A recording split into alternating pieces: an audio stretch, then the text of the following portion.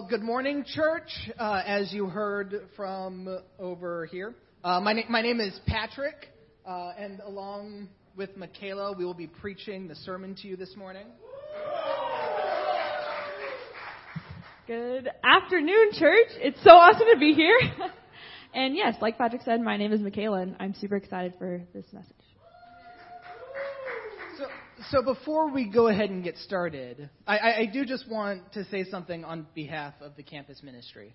I know that things are done a little bit differently than we're used to in Rancho and Riverside. Of course, service is at 4 here, and the communion cups are weird. I'm sorry. They have the little compartment in the bottom. But honestly, walking in here, it feels exactly the same. It feels like home. So thank you for embracing us. Thank you for encouraging us. So thank you guys. Obviously, you guys have heard that the theme of our retreat this weekend was all in. How many of you does that term bring feelings of fear and scared? Yeah.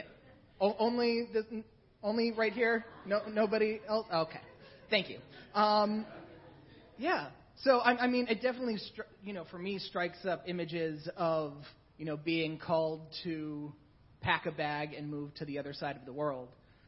It definitely is a little scary. And especially our theme kind of passage for this weekend was Matthew chapter 10. And there are some scary passages in here. I'm sending you out like sheep among wolves.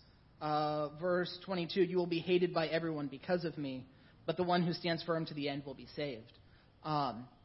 If you're not in a position to pack a bag and move to Moldova, what does it mean for us to be all in? What does it mean for us to be all in as a church? What does it mean for us to be all in as disciples? And that's really what we wanted to talk about this morning. So I'm going to pass it off to Michaela. She's going to pray and start the sermon. Thank you. Amen, church. Please bow your heads with me as I pray. Dear Heavenly Father, God, thank you so much for today. Thank you so much for the AC in this building. And just thank you so much for all the brothers and sisters that are here. It's just been super encouraging to be able to meet some people and to all be able to come together and worship you together. I pray that you can be with this message. Please take me and Patrick out of the way, and I pray that you can just really speak through your word and that we can hear what you want us to hear this morning or this afternoon. I love you so much, God, and I pray all of this in your son's name. Amen. All right, so like Patrick said, my name is Michaela O'Sullivan, and I am a campus intern in Riverside. This fall, I'm going to be going into my last year of college at Cal Baptist, where I'm studying music and business. It's been an amazing time here in the campus ministry, and I'm excited for this last year as a student. And I'm so grateful for all of my brothers and sisters and the best friends that I've made in the campus ministry. So this past weekend has been an amazing, refreshing, encouraging time, as you have heard from a lot of the other brothers and sisters. And it's been just really cool to be out here in the desert, even though it's been super hot. But we've been able to connect on so many deeper levels through fellowship, through the different lessons that we've been able to have. And with the theme of this weekend being all in, it's really helped me to reflect on different areas of my life where I feel like God's calling me to go all in for Him. And recently I was able to go to ICMC out in Oklahoma, which was a super refreshing time of fellowship with brothers and sisters from around the U.S. And we heard amazing lessons and classes. The topic for that entire weekend was build. And I took so many things away from the classes, but if I had to sum it up, it would be the fact of how crucial it is for us to make sure that we're building our solid foundation on Jesus as we are living out our mission of building up the kingdom of God. But I was reflecting on it, and I was like, okay, in order to do this and to be able to build, the first step is to go all in and to fully commit to God. And so during the women's session out at ICMC, they talked about 2 women in the Bible who left amazing legacies, and they were mentioned in Jesus' genealogy in Matthew. And so we went in depth on the lives of both Rahab and Ruth. And I've been able to go even deeper in studying out their lives. And that led me to study out the Hall of Faith, as we call it, and Hebrews 11. And I was reading in just about how faithful these men and women were, and they truly went all in for God and for his kingdom.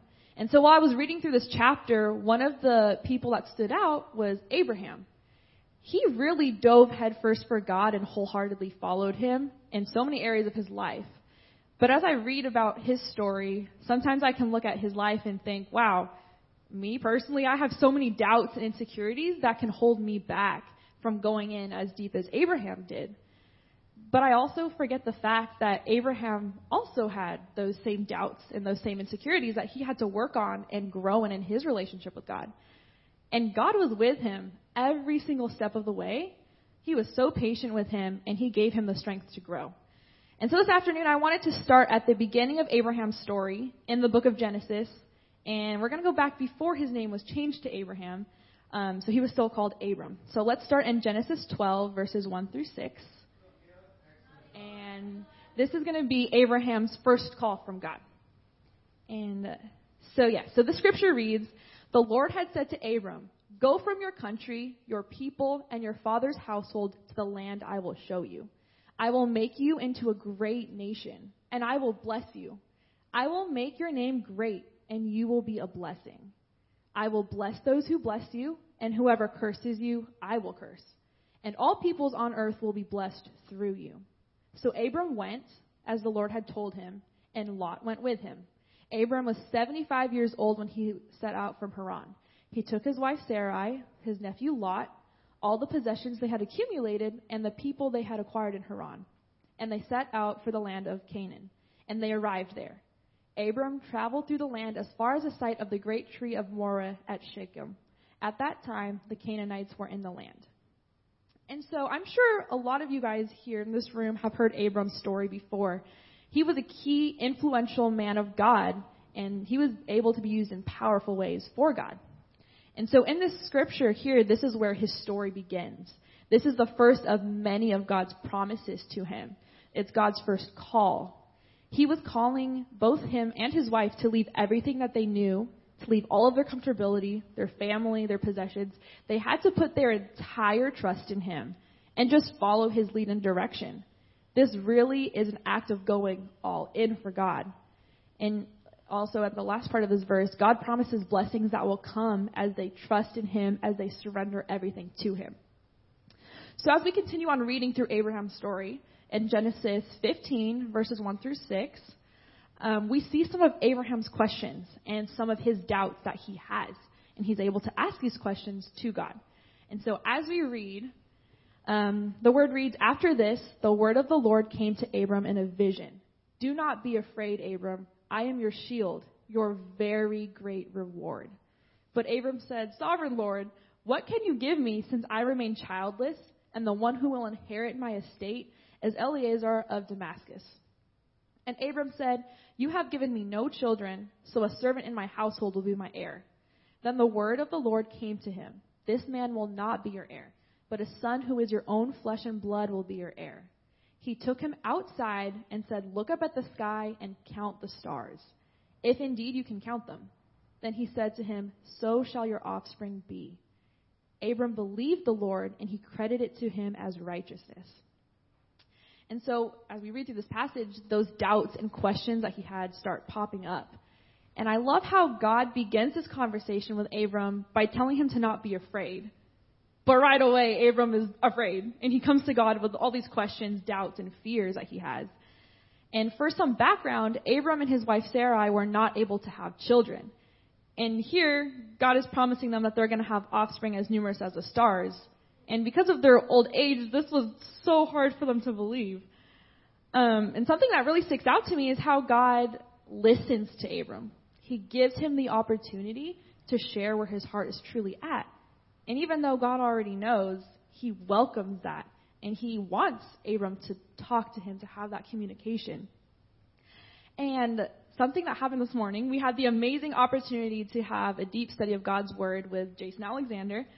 We read through Psalm 19, and this has been one of my favorite Psalms, actually, since I was in high school. But today, it was so awesome. I was able to read this passage with a totally different perspective than I ever have.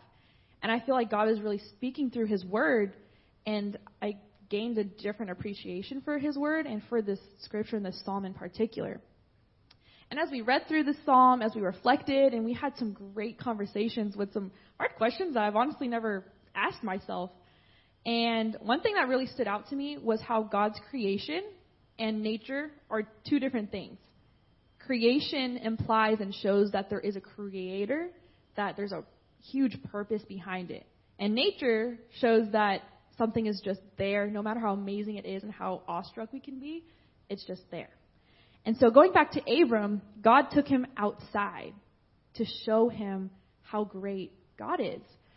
And for me, whenever I'm outside in God's creation, I feel like that's where I'm truly able to connect with God in a different way than if I was just sitting indoors. And fun fact about me, I absolutely love the beach, and I will go there any chance I get. And whenever I look out across the ocean, I watch the sunset over the water, I feel the warmth of the sun, I can just feel God's presence. And it kind of stuns me sometimes.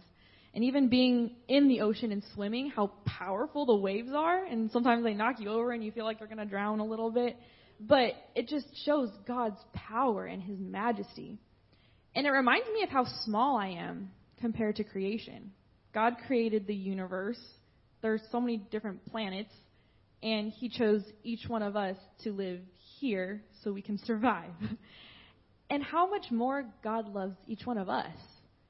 And how much he cares for each one of us, even though he created all of this for his glory and for us to enjoy.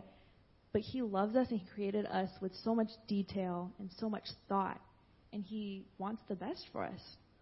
And so I imagine that when Abram, that night, God took him outside and was like, look at the stars. He probably felt the same way. And it says in verse 6 that Abram believed the Lord. And so it was after he was able to kind of slow down, go in God's creation and just look up at the sky. And God had to really tell him, like, hey, look up and count them, but you might not be able to because there are so many.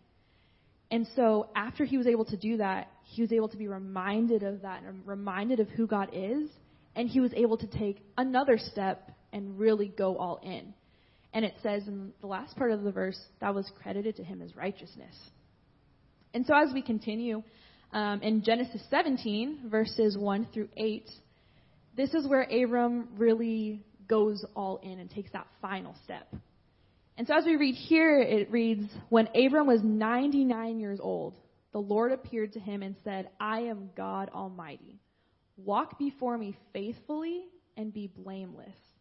Then I will make my covenant between me and you and will greatly increase your numbers.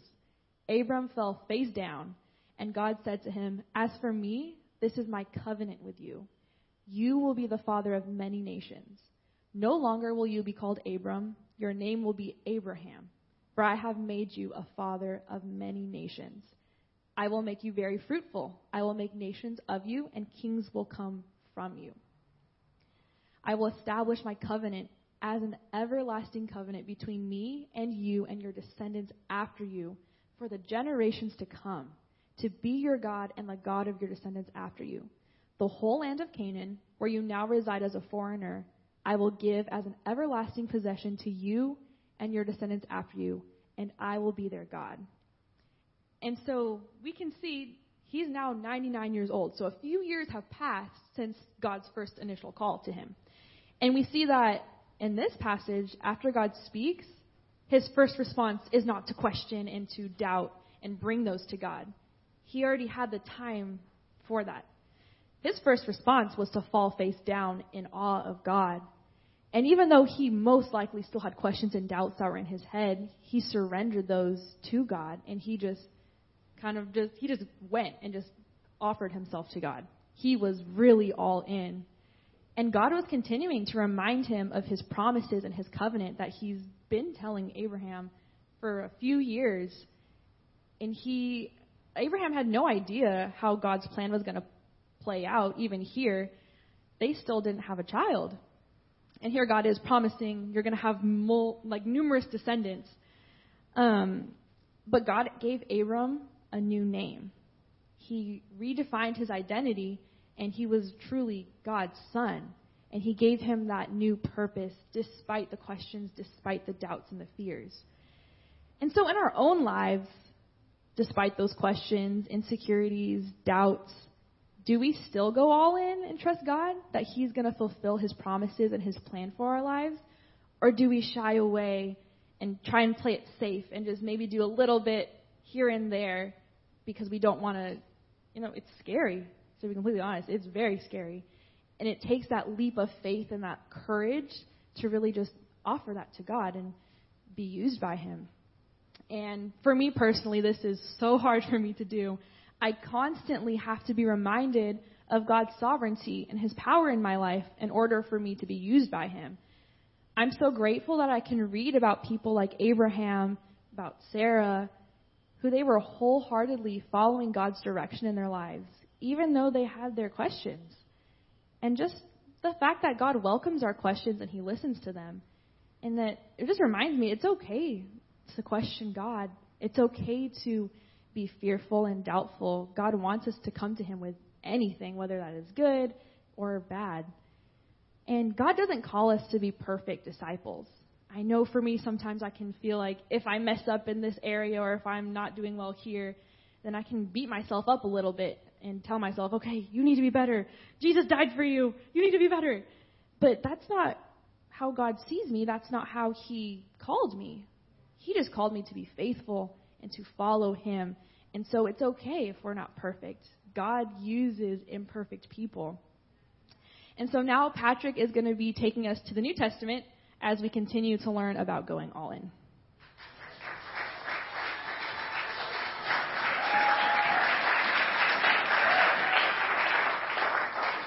Hello. Can you hear me? Yes.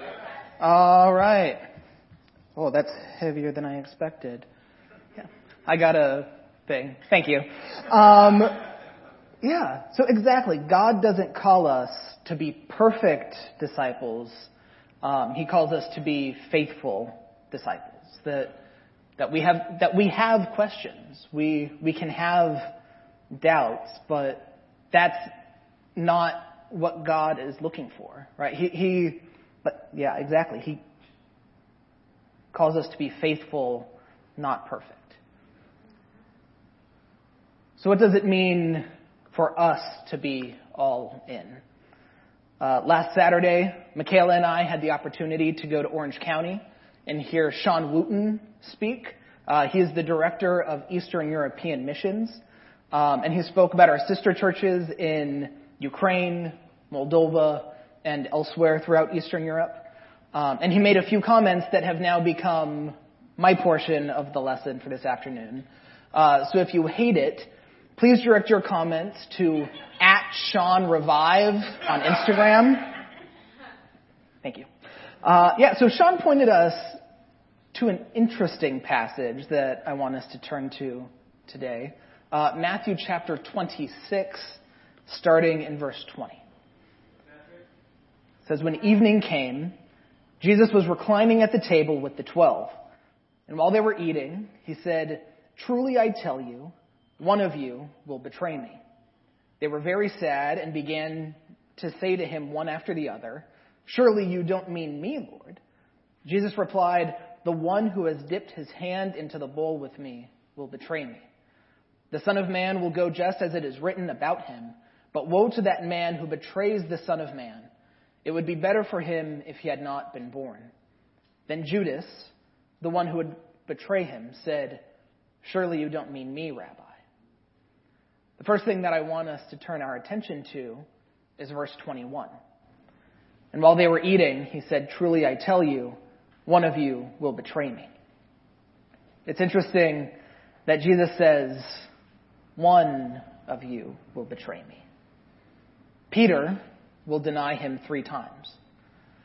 Some of the disciples, Peter included, will return to their profession of fishing almost immediately after Jesus' death, giving up on the man and the work that they've spent the last 3 years filling their life with.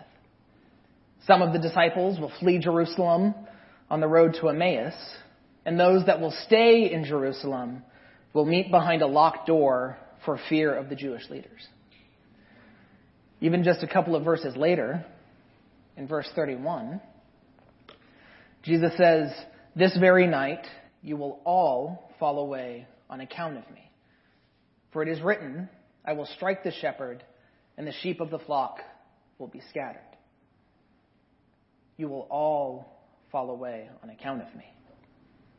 But even in all of this, Jesus says that only one will betray him. So what made Judas different? What made his betrayal unique? I think it's that Judas gave up.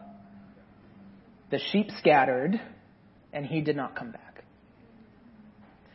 Being all in doesn't mean that we don't fail. And being all in doesn't mean that we don't fall.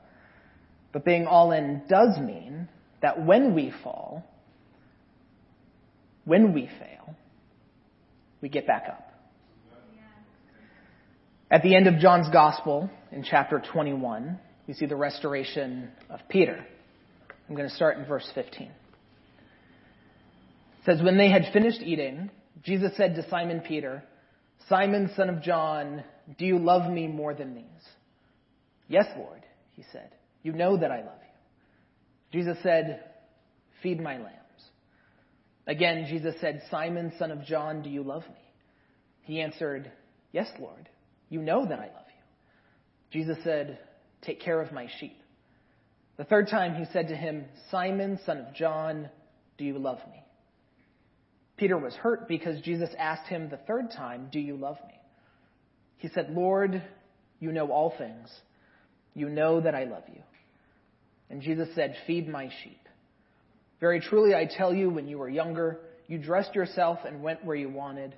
But when you are old, you will stretch out your hands, and someone else will dress you and lead you where you do not want to go.' Jesus said this to indicate the kind of death by which Peter would glorify God. Then he said to him, 'Follow me.' 3 times Peter denied Jesus, and 3 times Jesus restored him to himself. And here he reaffirms the call that he made to Peter 3 years earlier, to follow him. That call is the same for us today. When we sin, we are to look to the cross, see that our sin has been bled for and died for, and we reaffirm our call to follow Christ. We get back up. Of course, our willingness to get back up and once again follow Christ is dependent on who we think he is. Who is Jesus? Is he a God who forgives us 7 times? Or is he a God that forgives us 77 times? That is to say, constantly, generously, freely, and without a record of wrongs. Who we think Jesus is will determine our willingness to get back up. And it's the second thing that I want to look at in Matthew chapter 26, specifically looking at verses 22 and 25. They were very sad and began to say to him one after the other, "Surely you don't mean me, Lord." And verse 25, then Judas, the one who would betray him, said, "Surely you don't mean me, Rabbi." Who is Jesus? Lord. Is he Rabbi? Is he a moral teacher? Or is he Lord? Being all in means recognizing that you are not the final authority on what is right, good, or noble. It means recognizing that Jesus is the way, the truth, and the life, and that I am not. And that you are not. Patrick's way and Patrick's truth are so incredibly inferior to that of Jesus. Right? A teacher gives input into one's life, whereas a Lord wants to take over one's life. When we proclaim that Jesus is Lord, what we're saying is that we know that we don't know everything. We're saying that we know that we are bad captains of our lives. We're saying that we need help. And Jesus is a good Lord. The one whom we have given control over our lives is the one whose yoke is easy and whose burden is light. And he has promised rest for our souls. Rest. God is not a tough master, and we are not his slaves. Romans chapter 8, verses 14 and 15. For all who are led by the Spirit of God are sons of God. For you did not receive the spirit of slavery to fall back into fear, but you have received the spirit of adoption as sons, by whom we cry, Abba, Father. One of the things that I was kind of worried about with this theme of all in is the tendency for some to equate being all in with being perfect. That somehow you're not completely sold out as a disciple if you still struggle. As if we don't have a high priest that is unable to empathize with our weaknesses. If being all in means not struggling or not failing, then I am not qualified to be a disciple. I'm not qualified to be up here. I'm not qualified to be a campus intern. I'm going to close with this. I remember hearing this illustration that has been so incredibly helpful to me. Imagine a wedding of a great and powerful king who has fallen in love with a poor, debt-ridden prostitute. She could do nothing to make herself queen, right? Clean herself up, change her life. She can't make herself queen. But come their wedding day, she says some words to him. All that I am, I give to you, and all that I have, I share with you. Any normal groom of his stature may say, thanks. You've just given me all of your shame, all of your guilt, all of your debt. But this king takes all of that, and he says, all that I am, I give to you, and all that I have, I share with you. And in that instant, she is his bride. At this moment, does the queen know how to be a queen? No. Will she fail at points in being a queen? Yes. What is more important to this king? That this new queen acts as the perfect queen, or that she is a faithful bride? Being all in does not mean perfection. But it does mean that we get back up. It does mean that we return to our King. Thank you.